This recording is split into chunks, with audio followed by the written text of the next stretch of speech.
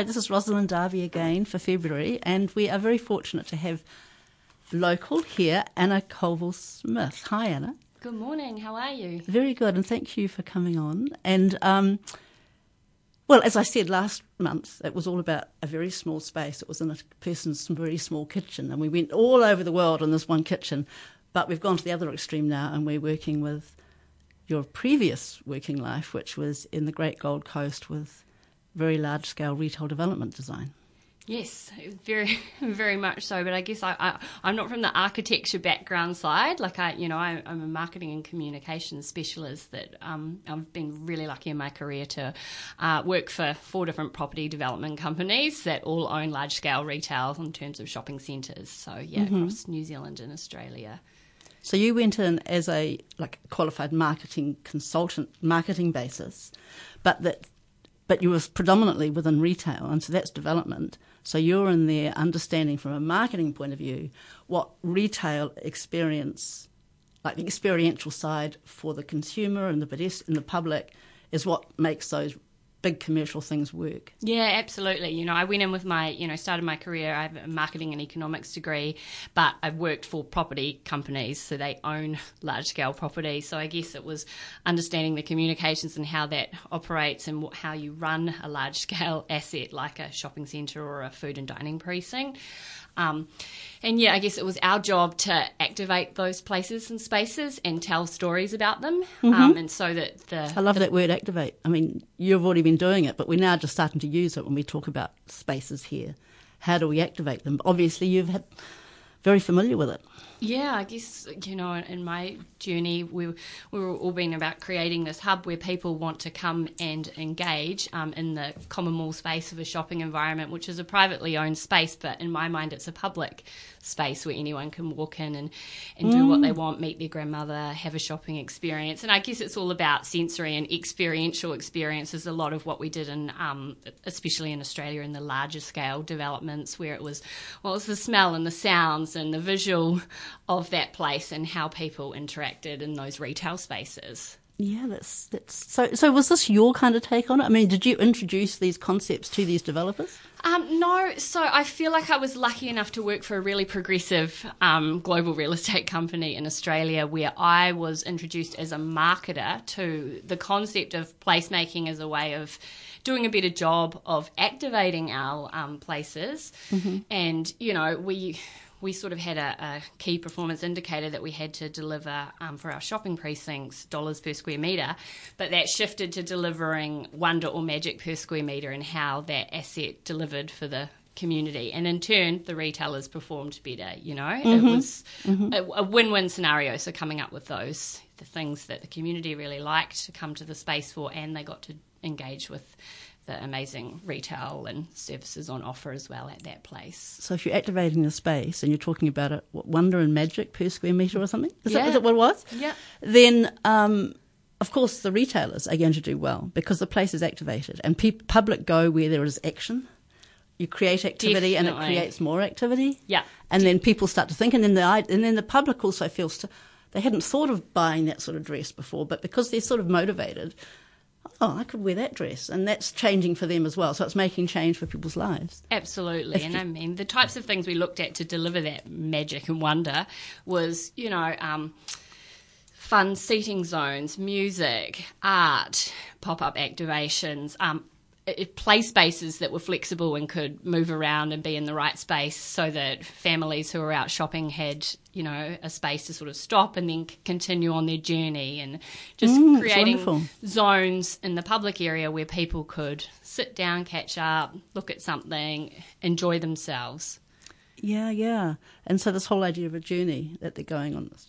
Definitely. Yeah. So, I mean, we were very much looking at, customer experience and following that journey, like you say. I guess CX is mapping the customer journey throughout the experience, and that's is that pre-design? Is that pre-development, or is that once you see them doing what they're doing? I think it's funny with retail developments is that I don't think I saw the plans. The architects had done the plans for, say, a new fashion precinct was opening in a shopping centre, and we knew that X, Y and Z was going to be leased to such and such, and this was the layout, and this was in our minds how the traffic was going to work through this building and the key entry points and parking and all of that. Mm-hmm. But we always found in developments, and it's anything, is that once you open something to the public, it never quite works the same as what you think on the plans, mm-hmm. you know, the flow and the way people move through a town centre or a shopping centre is always a little bit different. And then there's things that we need to try and change and evolve, which is sometimes my job to pop something up down that end that's going to create space for someone to sit down because it's a long journey from the car park to retailer X. So, yeah.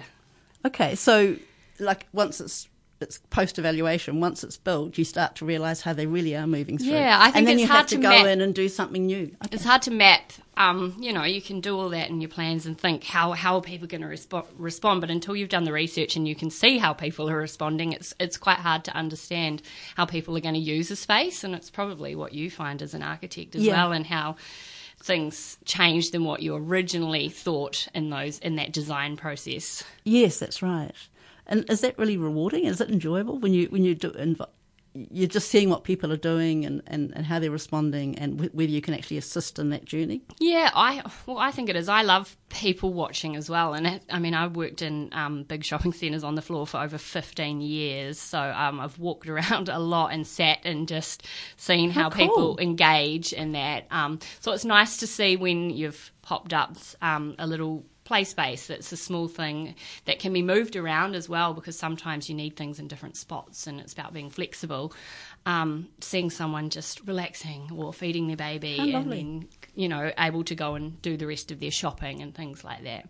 So it's really people folk. I mean, it's KPIs, it's getting a building built, but it's also you're getting that sense of how the people are experiencing it and enjoying that. Yeah, well, I think my role is, in terms of a brand experience manager, is to, like you say, it's people at the heart. It's those people that make that brand and asset what it is. So it's certainly very people-centric. That's wonderful. And would you consider would your work in this area be kind of a bit more vital than some other? I mean, that sounds pretty amazing. I didn't know all that went on. Well, I didn't. Before I worked in a shopping centre, I thought they just ran themselves, to be honest. I never even thought about all of the parts that went on to creating that little hub in terms of the operations and security and communications and marketing and, you know, customer service and car parking and, you know, so there's a lot of different elements. And I thought I got to do the best part. Yes, you did. In terms of activations and the fun things and bringing and culture. Colour and people and culture and design and what's going on at ground level in terms of how that can allow a person to sort of spot it and want to gravitate to that thing and have an experience. Yeah, and you know, we'd get to help them with projects that were like, say, in upgrading the parents' rooms. You know, that would be something that I really loved, and we'd look at the decor and the artwork in there and work out how we could create a better space to level up that place. You know, elevate it. So you're doing it, or do you bring in designers to help you? Designers. I mean, obviously, lucky in those big companies, there's internal designers, there's external designers, there's architects, there's big budgets. You know, so there's all of those things. But I guess it was my job to make sure that it aligned with the brand story. How wonderful! What was coming in? You know, if we were doing upgrading, I'd get to see what the designers were putting forward, and then can we bring something in that's more about the community or. Yeah. Okay. Understanding that you're really connected to the community. And you've brought a lot of this back, even though coming back was a big shock because you were working on these big mega. 400 retailers. 400 retailers. Yeah. And so that's sort of like the detail you described to me of coming back to, what's the place called in Lower Hutt? The big mall? Queensgate. Queensgate. Yeah. And you just bringing all that knowledge, but just sort of like there was a place there that you could actually activate, the library and things like that. So it's the same. Yeah, it's just another space that you're making a better experience for people here in Lower Hutt. Yeah. So when we returned to New Zealand, I was fortunate enough to work for Stride Property and lead the marketing team at Queensgate, and there was there's development works going on there for the car park and cinema, but we had some free spaces that were just doing nothing, hoardings up, which are just a big blank wall, and cutting off flow and things like that. Yeah. So one of the placemaking principles that I used was to activate a community library at Queensgate, which is still there at the moment, and it's still a well-used little space. And the public response to that was, that was a low-budget project where we engaged a local artist to do a piece which actually represented all of the local architecture around the hut. As a mural, as a large-scale mural. So it's bringing the concept of place in an abstract way so that the people who live there can sort of identify with that place immediately. Yeah, and Queensgate was one of the architectural pieces in there, and then there were local churches in the library and, different architecture she drew in that. But it was just some beautiful seating, and then the customers donated all of the books to us. Like, we thought, we just did a call out to our customers and said, look, we've set up this community library space. The people who shop there? Yeah. Okay. We need the books.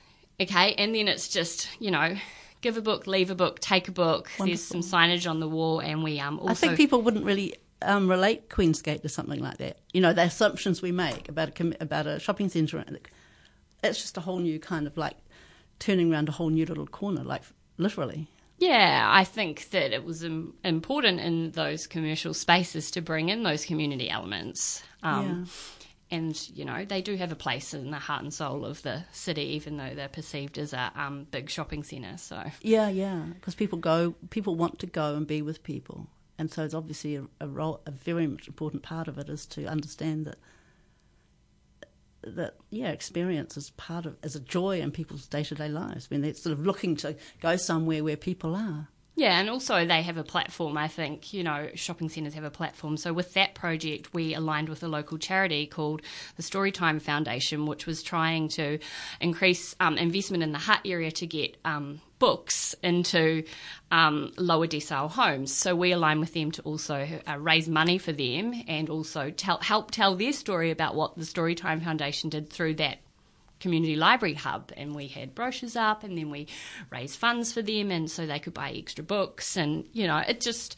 That's amazing. That's wonderful. Yeah.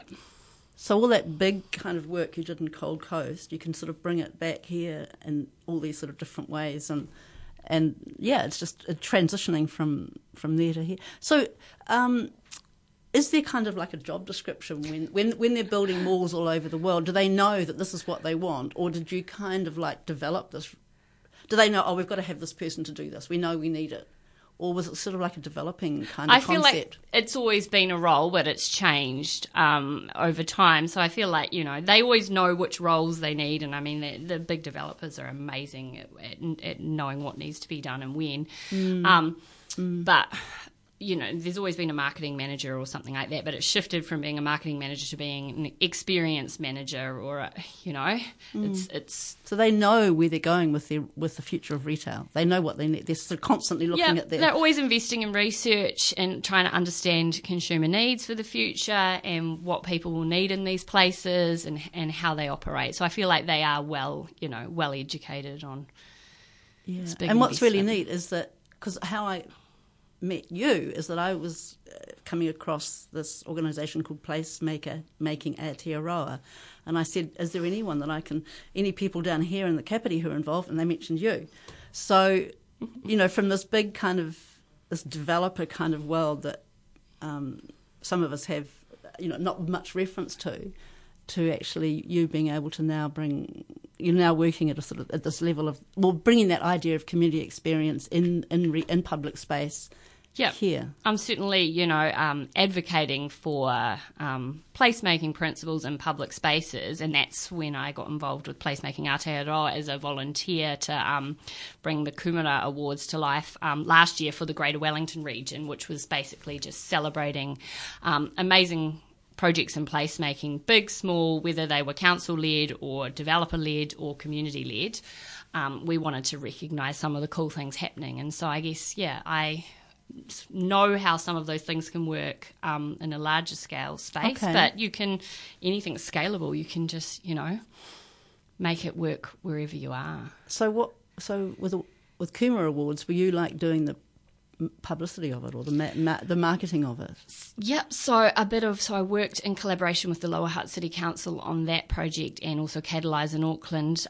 So we worked out how they were going to operate, like logistics of how these awards were going to operate, and how judging, call for nominations, and then we did the also marketing and PR of all of that, and then trying to communicate out and onboard projects. Like we had some really cool projects with Wellington nominated for the Kuma Awards, which was Common Unity in the Hutt, the Vogelmorn precinct, which is in Wellington, which is it used to be an old bowling club that the community sort of purchased and have repurposed as this multi-use community space, which is restaurant, yoga studio, co-working. What's that? Vogelmorn precinct, and a very cool person operating that. And then one of my favourite projects that won an award for Greater Wellington region was the Nainai Bike Box. And in Nainai they set up this shipping container, and it was called the Bike Box, and they had some issues with equity and public transport and biking, so they set it up where people could come and get their bike repaired for free, learn about how to use their bike, and they also gave away some free bikes to help with the new transport through there, and activated the town centre as well, which was struggling a bit. So that was a cool project that in Nainai. And so that you're a little bit familiar with the Nainai shopping centre through judging. I'm not personally, only through that nomination and award. Because okay. Pliska designed it, by the way. If anybody knows who Pliska is. So you would have had, because I was just reading up about the placemaking awards, and new Kuma Awards, and they had these panels of judges for Wellington, Auckland. So you're having to understand the logistics of how many entries you might want to have as a max, and a sort of cross section of different things, and the judges and. Yeah, we onboarded the judges, and a diverse range of judges, and then contact all those different individuals. We briefed them on the project, and then they had certain criteria for judging that. So it was so really. Who decides how to make the criteria? We worked. That was led sort of out of Auckland with Catalyse, but we all worked as a committee. It was just working together. And this was voluntary. Yeah, that's amazing. Yeah, so that was voluntary with Placemaking Aotearoa, and then, I think we'll be working towards delivering that again come October 2022. I think more people will know more about more and more people know more about placemaking. It was about people understanding what placemaking is, and I have a definition in my mind. Everyone has a different definition of placemaking, which I think is really cool personally. But in my mind, it's activating a public place for the health and wellness of the community. That's the simple definition. But I'd love to share something that I was about to do a social media post on my business channels and about placemaking, and this was a quote from, I don't know if you know Fred Kent. He's the founder of Project for Public Spaces, which comes out of the States, but he said true placemaking is not just about the creation of places where we want to go and spend our time. It's about creating communities that have a greater capacity to self-organise, to pilot their own destinies, to express outrage, solidarity or celebration, to exchange and innovate and incubate new ideas. And I feel like that sums it up. That's incredible. I don't think many listeners would have thought, well, someone involved in big shopping centres in Gold Coast would have a grip on this kind of thought process. I feel like I was lucky because I was trained so well over there. I was lucky to have the best people that were coming from London, to train us on new ways of thinking and innovative agencies, Okay. And also because I totally and big budgets. But I'm probably someone that I'm a heart person that you need to think about the community and what they need in the future and how they can take ownership of a space, which it's easy to do placemaking where it's led by the corporate or council lead something happening, down here in Mahara Place, but it's how do you get it being community-led and create... I think there's an incredible, almost like a social science, it's a really interesting, I wouldn't want to put it in the Department of Discipline because it's almost too subtle for that. Yeah. But it's really the core of it. Is that sort of, it's like political, it's social, it's sort of therapeutic, all those things. But if you obviously had experience at the bigger scale, but you know the sort of, by that quote there, you know the politics of it, and threading that through from the start, that's pretty much what we're also passionate about placemaking, because we're all trying to touch on that actual impulse or sort of that kind of initiative. Yeah. Yeah, definitely. And being able to name it is great, and then being able to activate is the next level, isn't it? Sort of.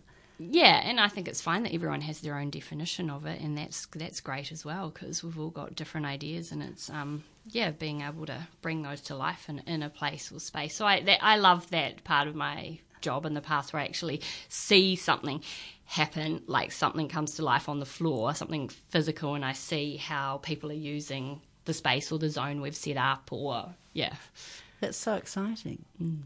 And was it a hard transition to leave that to come here, or it's just a different time of? But you're obviously readjusting in a different way.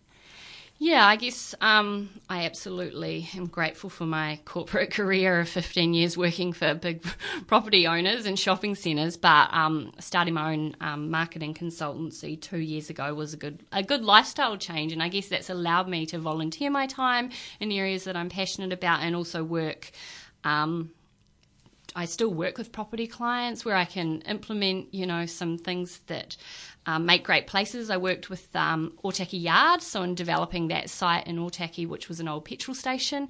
So I worked with the owners there to bring that to life, to kind of make a community hub and markets and activate that space on the main highway that was just a big waste of, nothing happening, no vibe. Yeah. People know that's the old Caltex, isn't it? And you drive, and it looks like something's happening as you're driving by. Oh, there's been some sort of stuff going on there that I kind of like. Yeah, so I think 2 years ago, we opened that in the very start of COVID Pandemic. lockdown. So it has been tricky. But, we made the site, festoon lighting and a beautiful community mural that I commissioned in partnership with Elevate Alltech. So it's all about partnerships and connections as well, which talks about the town centre identity for Otaki, which is small town, big heart. So that's on a big mural on the main highway, and food truck hub and foodie, and we've run lots of different events and tried to support local stallholders, local operators, and create a bit of a hub music. We had a big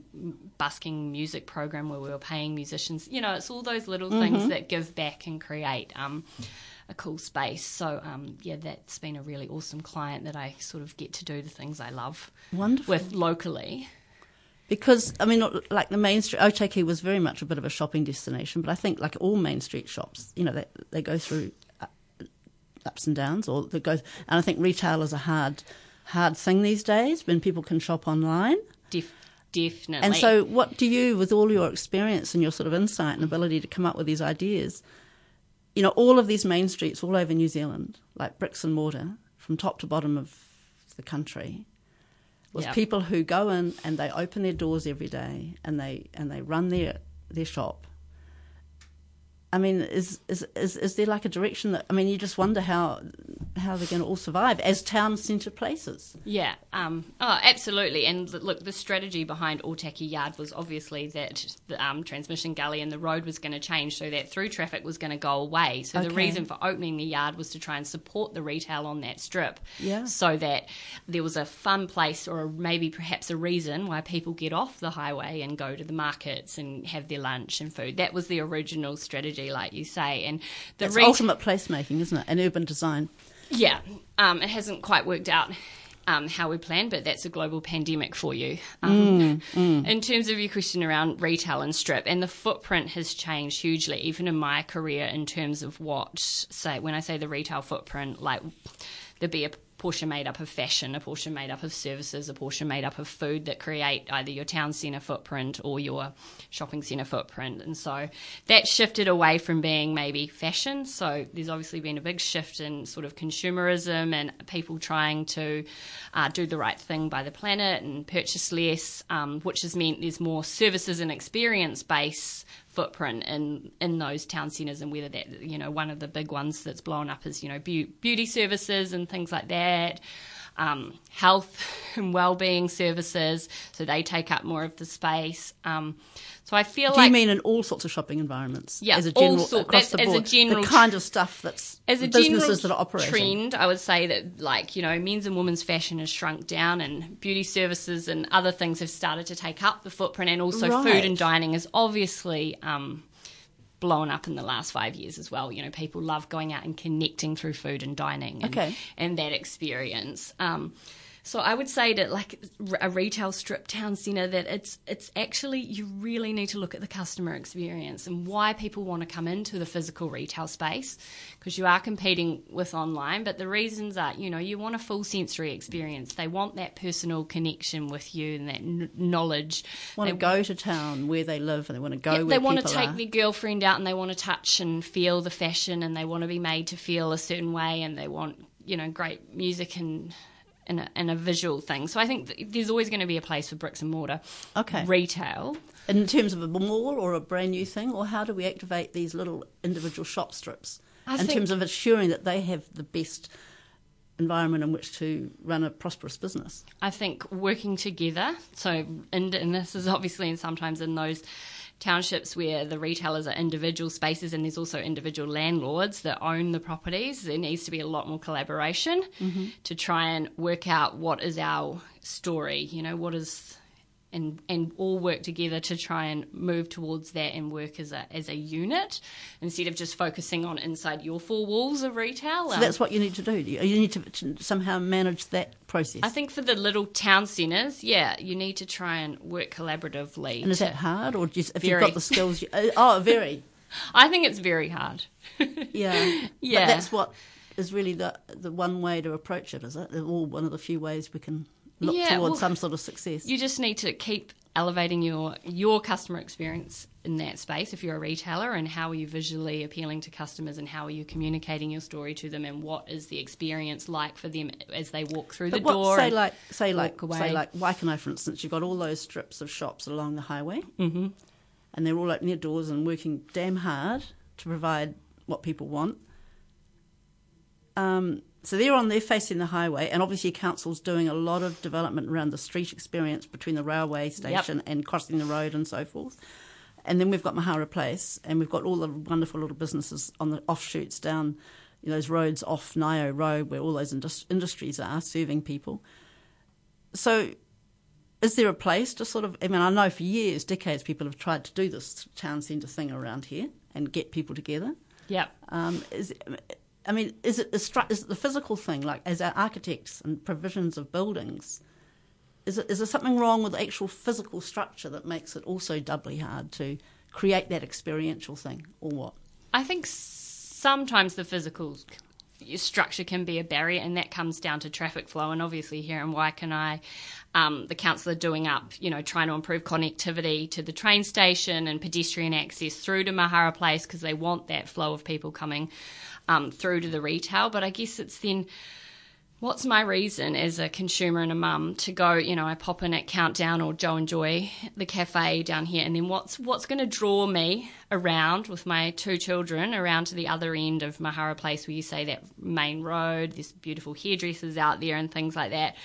And that's going to be things that potentially are placemaking things. There's an interesting new playground that I can just go around, you know, that's been done up, or the markets are in a different spot and they're more around the corner.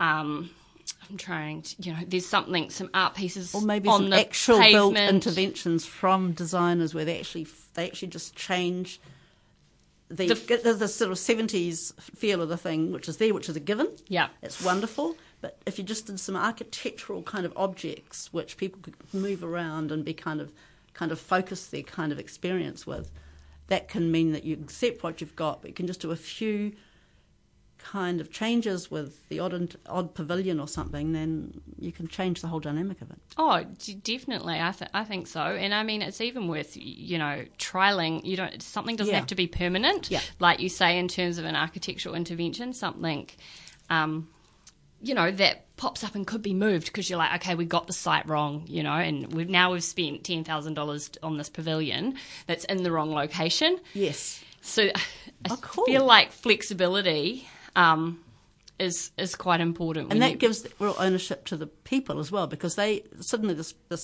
say for a poo, like, you put up a sort of totem pole or something, which is very simple to do, but then people are sort of focused on that place and they sit around it and they chat around it, and then you know that your investment, potentially if you're doing something even more sort of greater, is really coming from that place of that it's actually working. That space is what people really...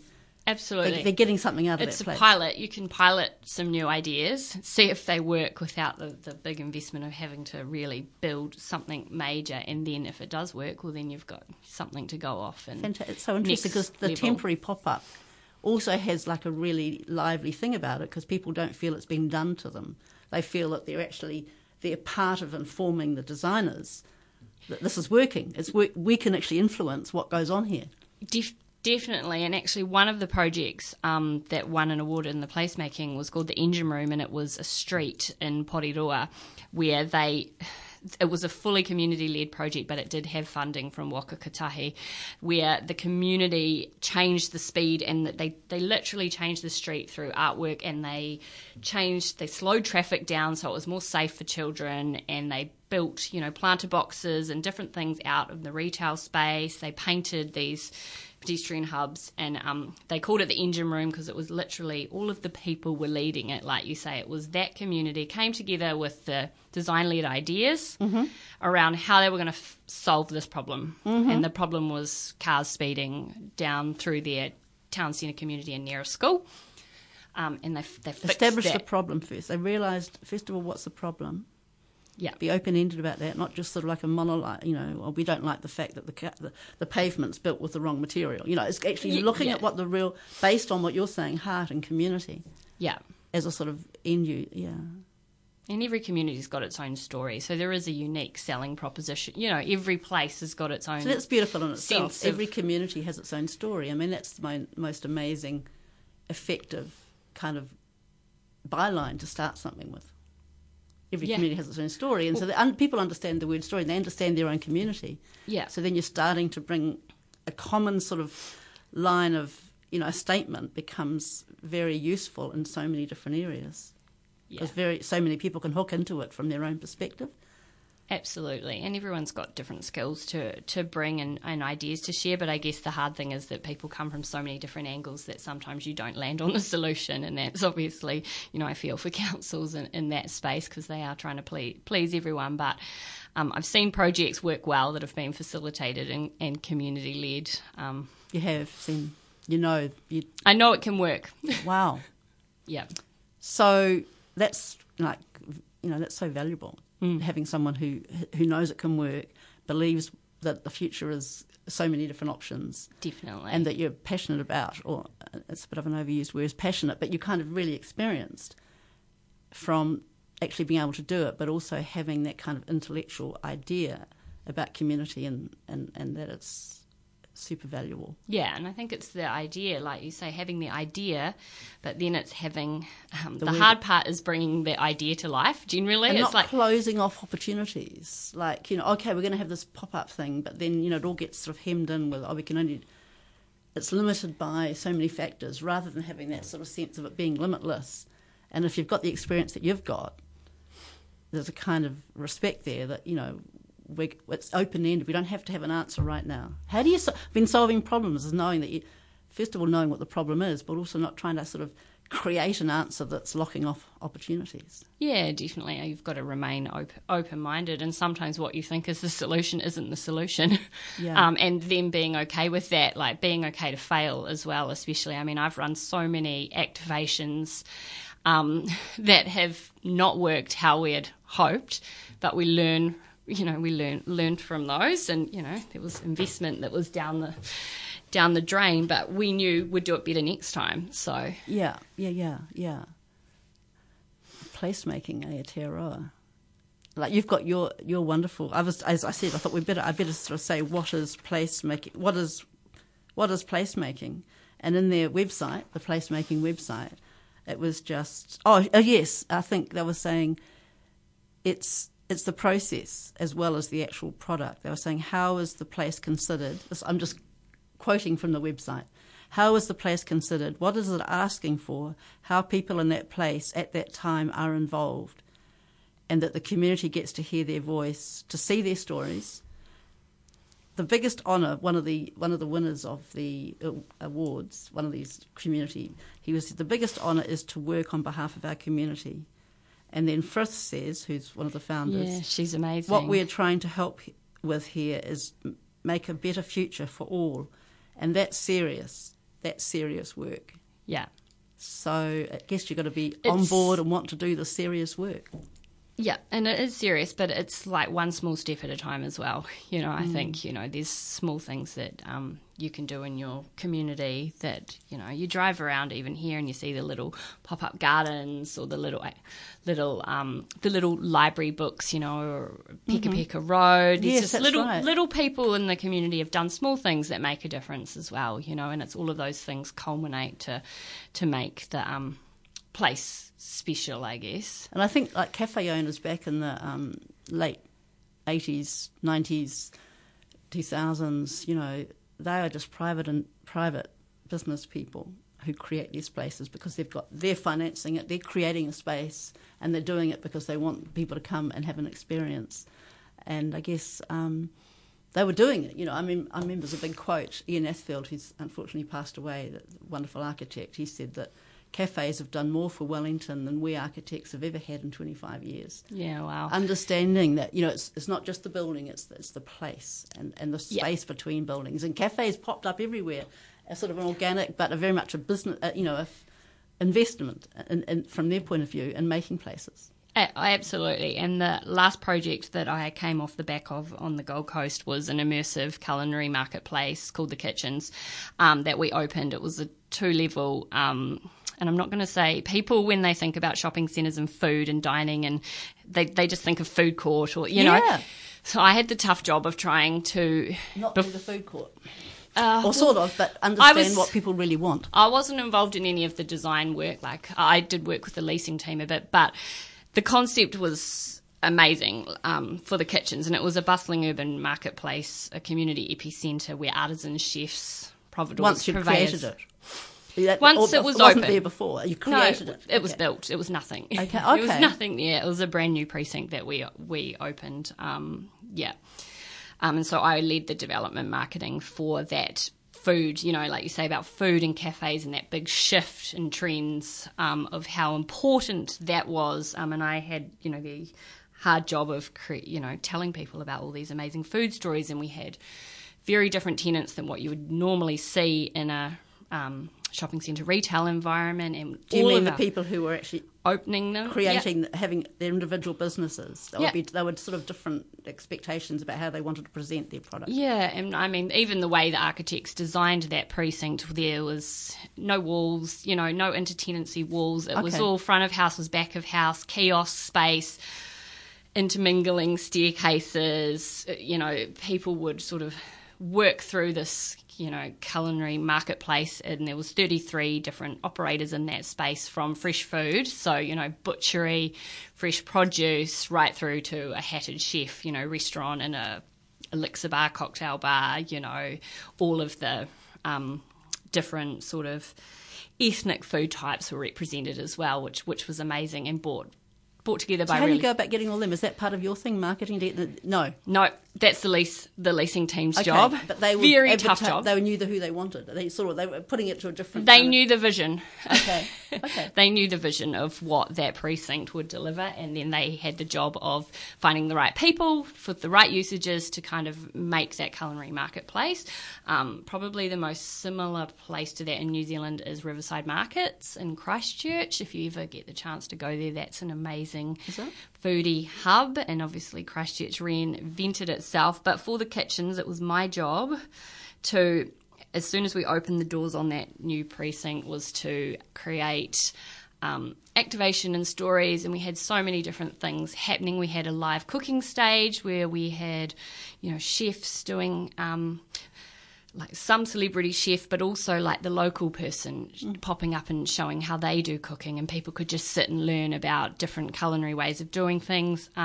We had our own beehives, so we had a bee highway, and we did bee education, and we circulated the honey through all of the food tenancies. Wow.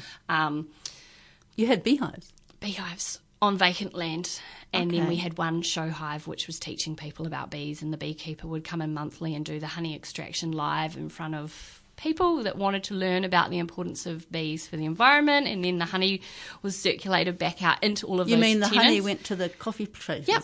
Okay. Yeah, it went to the patisserie. You grew it, or you don't grow honey, but you produced it on site, somewhere nearby. On site, yep. On site, and then the honey would be delivered to the cafes for an alternative to sugar or whatever, or on their scones. And it's just one of those examples of that full circular... That's like a factory kind of... Well, some people like the idea of factory, production.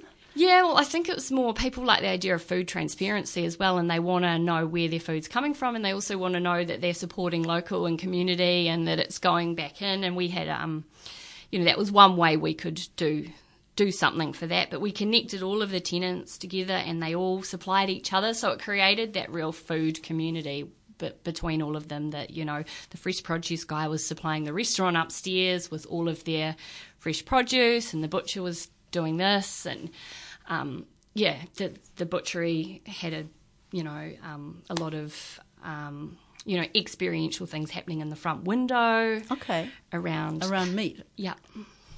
Which some people liked and some didn't. Yeah, but that's but okay. Some people want to know. They're interested in how their meat works. They're interested in where what it's you can come do with from, it. how they carve it, how they do.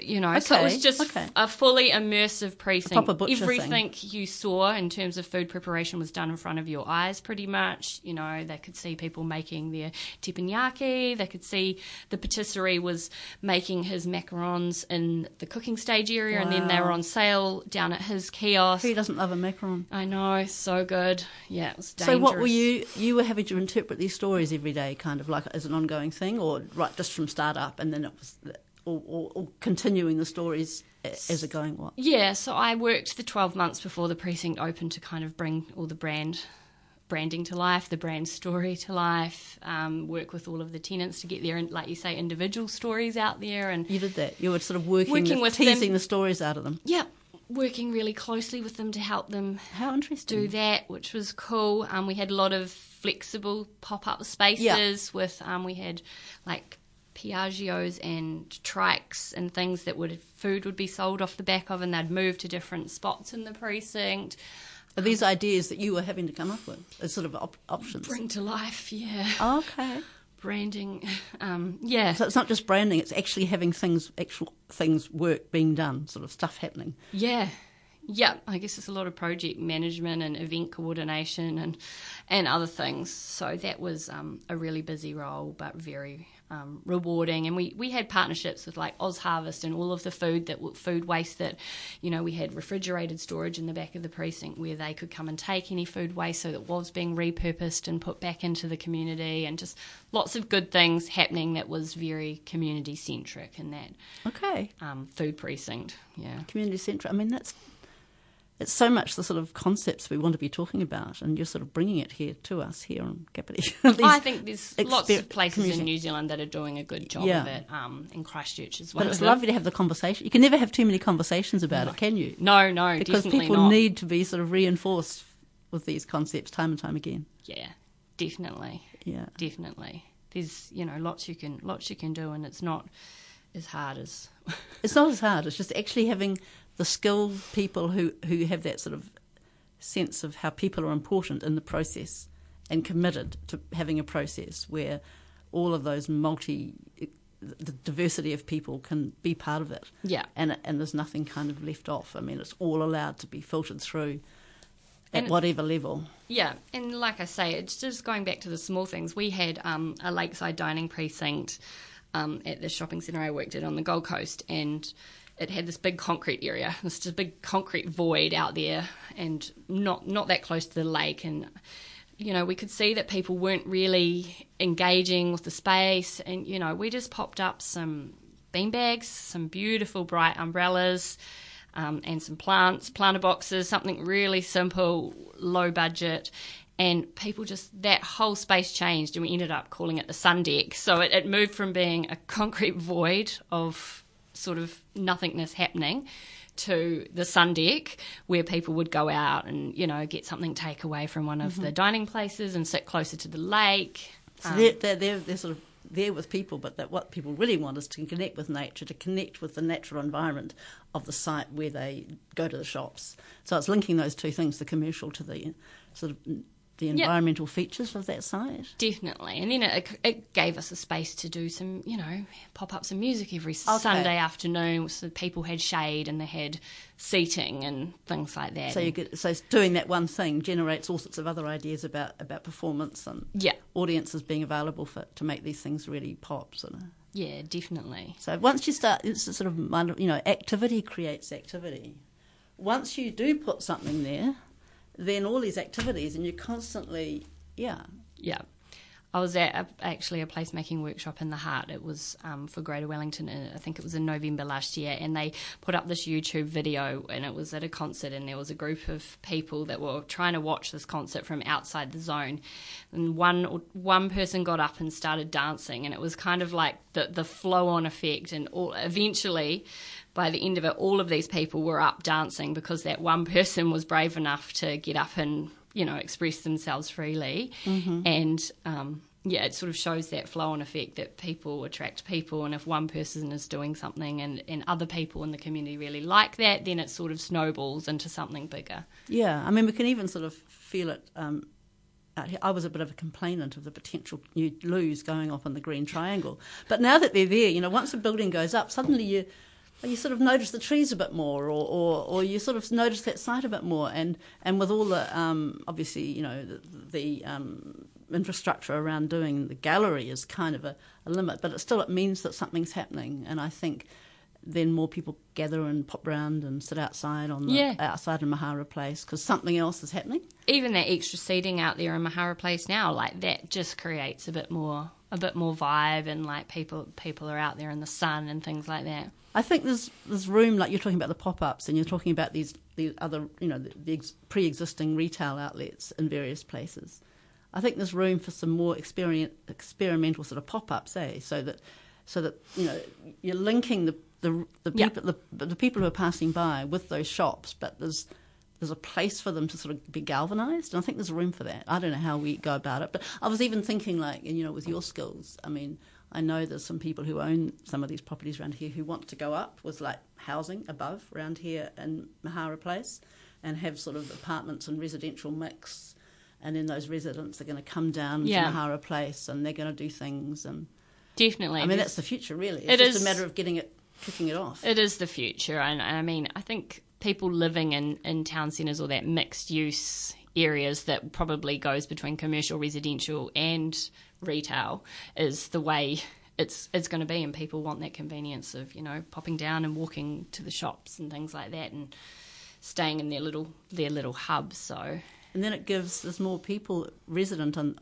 it gives there's more financial opportunity for little cultural events, like someone will start up a little theatre thing, or they'll set up a dance teaching place or something, because there is a greater amount of population. Yeah. So culture is sort of spurred by more people, but also just reigniting an existing empty space. I mean, Christchurch was like a textbook version of, like, you had these empty vacant lots after the earthquake, and they started that, all those different amazing, with big timber pallets, creating a little sort of theatre, auditoriums, and all that sort of stuff. And have you been in Christchurch recently? Yeah, I was lucky enough to be in Christchurch mid last year. I took the kids down there, and it's just, I mean, they have been able to reinvent, because the physical structures have come down, and it's obviously been challenging, but they've been able to reinvent what they want their place to be like, essentially, and how they rebuild that. And I mean, wow, they're doing an amazing job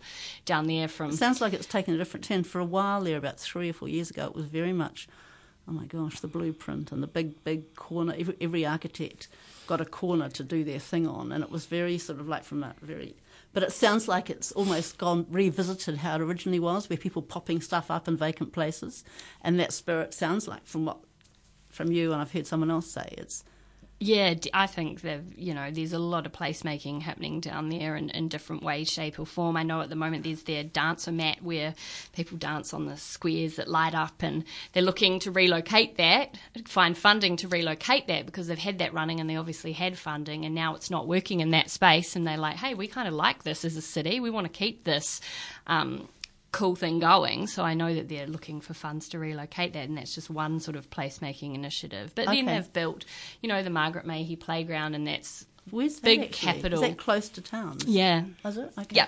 It's just, if you take the tram around, you can get off and just walk to that. So it sounds like it's really starting to take off now in a more diverse way, and with different people operating different things.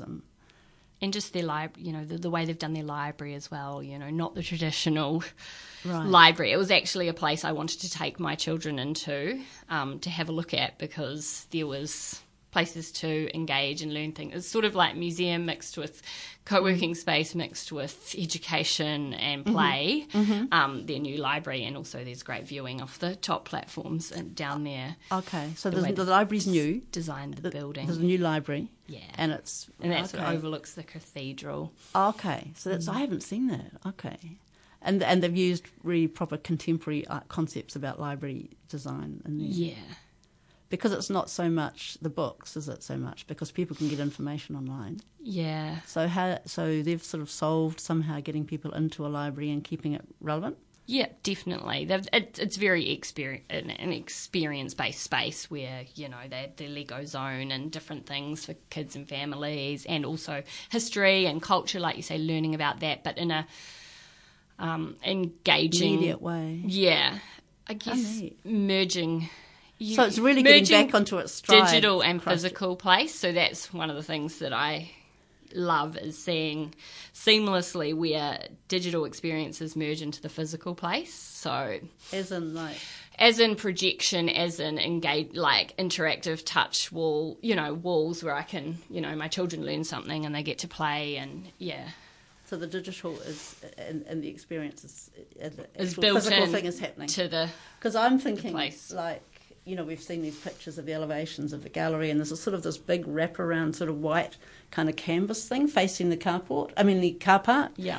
And that would be ideal to have constant film going on there, constant moving images going on there. Yeah. I don't know how they'd do that, but yeah. Yeah. Oh, well, projection, artists create something that you can then project that's themed. Yeah. Yeah, but I mean, as a sort of professional, when you walk into the library, you just saw it as a mum with two kids, or did you sort of start to sort of take note because you know what they're doing? You would have some idea about about the intention around the design. Oh yeah, I mean, I probably understand more around the intention of the design and that, and I don't really visit libraries traditionally. They're not a place I take my children, because my children are loud and libraries are boring. They don't work for me.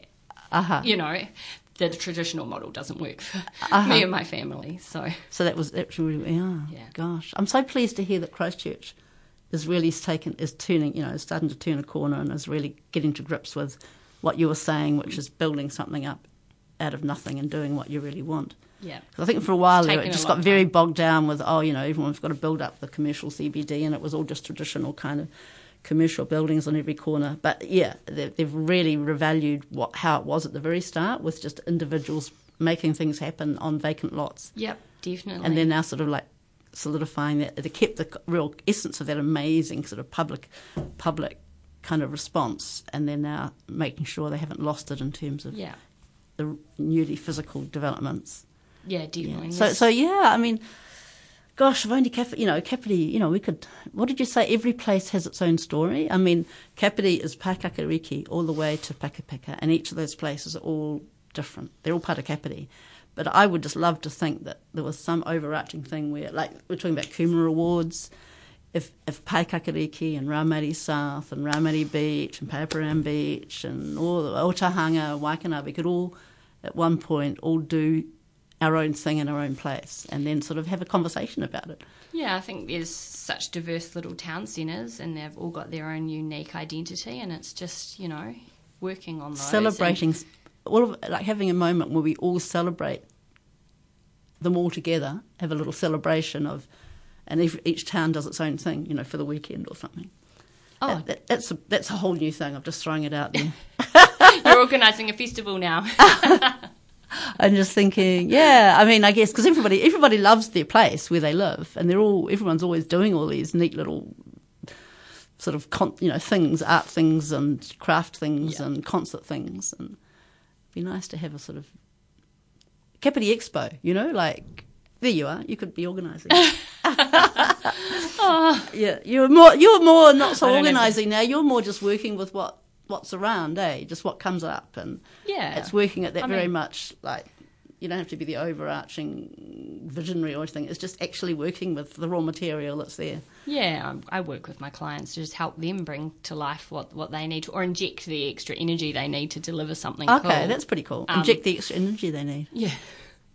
We're all resource time poor, aren't we?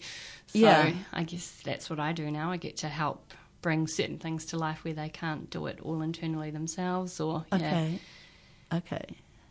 So they can see there's a value in having you as a consultant in there. My clients, I hope, feel that way. Yeah. So it's how did you sort of promote it? I mean, it just sort of, I guess one client, you just sort of knew what you wanted to do, and then the jobs came along. Pretty much just word of mouth, and you do a good job, and then people find you, I guess. Yeah. So the other thing is. We're architectural, we're building people, and so how much is it like the percentage of actually having the sort of visionary about the place and the pop-up, and actually working with the buildings as well to make sure that the buildings that we deliver are making sure that the places are available, that we're making these places with our buildings? I think it's really important, like when the architects are briefed, to have that really strong vision of what a place is going to deliver written up, when you start designing an area or a precinct or a building or what it is. I just think that briefing process is so important so that you can do your job, to understand that, we need these usages within the building, but we need open frontages and sunlight and the way people move through. So you guys have got a tough job, eh? But I love that. I mean, it is about the brief. And for someone who you understand what a brief is. I mean, we just love brief, but you're understanding that whole sort of initial written the dialogue tool of the brief. And asking all those questions up front. And the collaborative design process and stakeholder engagement along that is, Because the first time you start thinking, what my brief is, you just know that if you write down or you're considering all of these, is that that's actually impacting the sort of thing you want at the end. So, you're totally committed to that brief because that's all the ideas, it's the sort of essence of what you feel about that place and the people's budget and what the people actually need. And the available, working within the budget. And so the brief is very much part of that. Definitely. I think the brief's really important. And then, just thinking about flexibility and how quickly humans change in terms of the usage of place is the other thing. Okay. And you just sort of banded off a few classic, you're talking about wind and sun or whatever you said, you're talking about the brief.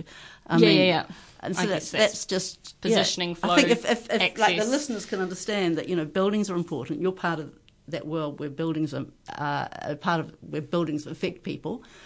And then it's making those buildings respond to the excitement of making them respond to existing sun patterns and existing wind particular climates and how you protect people from that, but you also maximise the fresh air and the warmth of the sun and the views through to the immediate environment around you. Yeah, definitely. And then if we can, I think so it's stepping from the architecture solid thing to just using the tools of the pop-up so that the public, for once in their lives, know that they have ownership and they're involved in what might happen and be built around them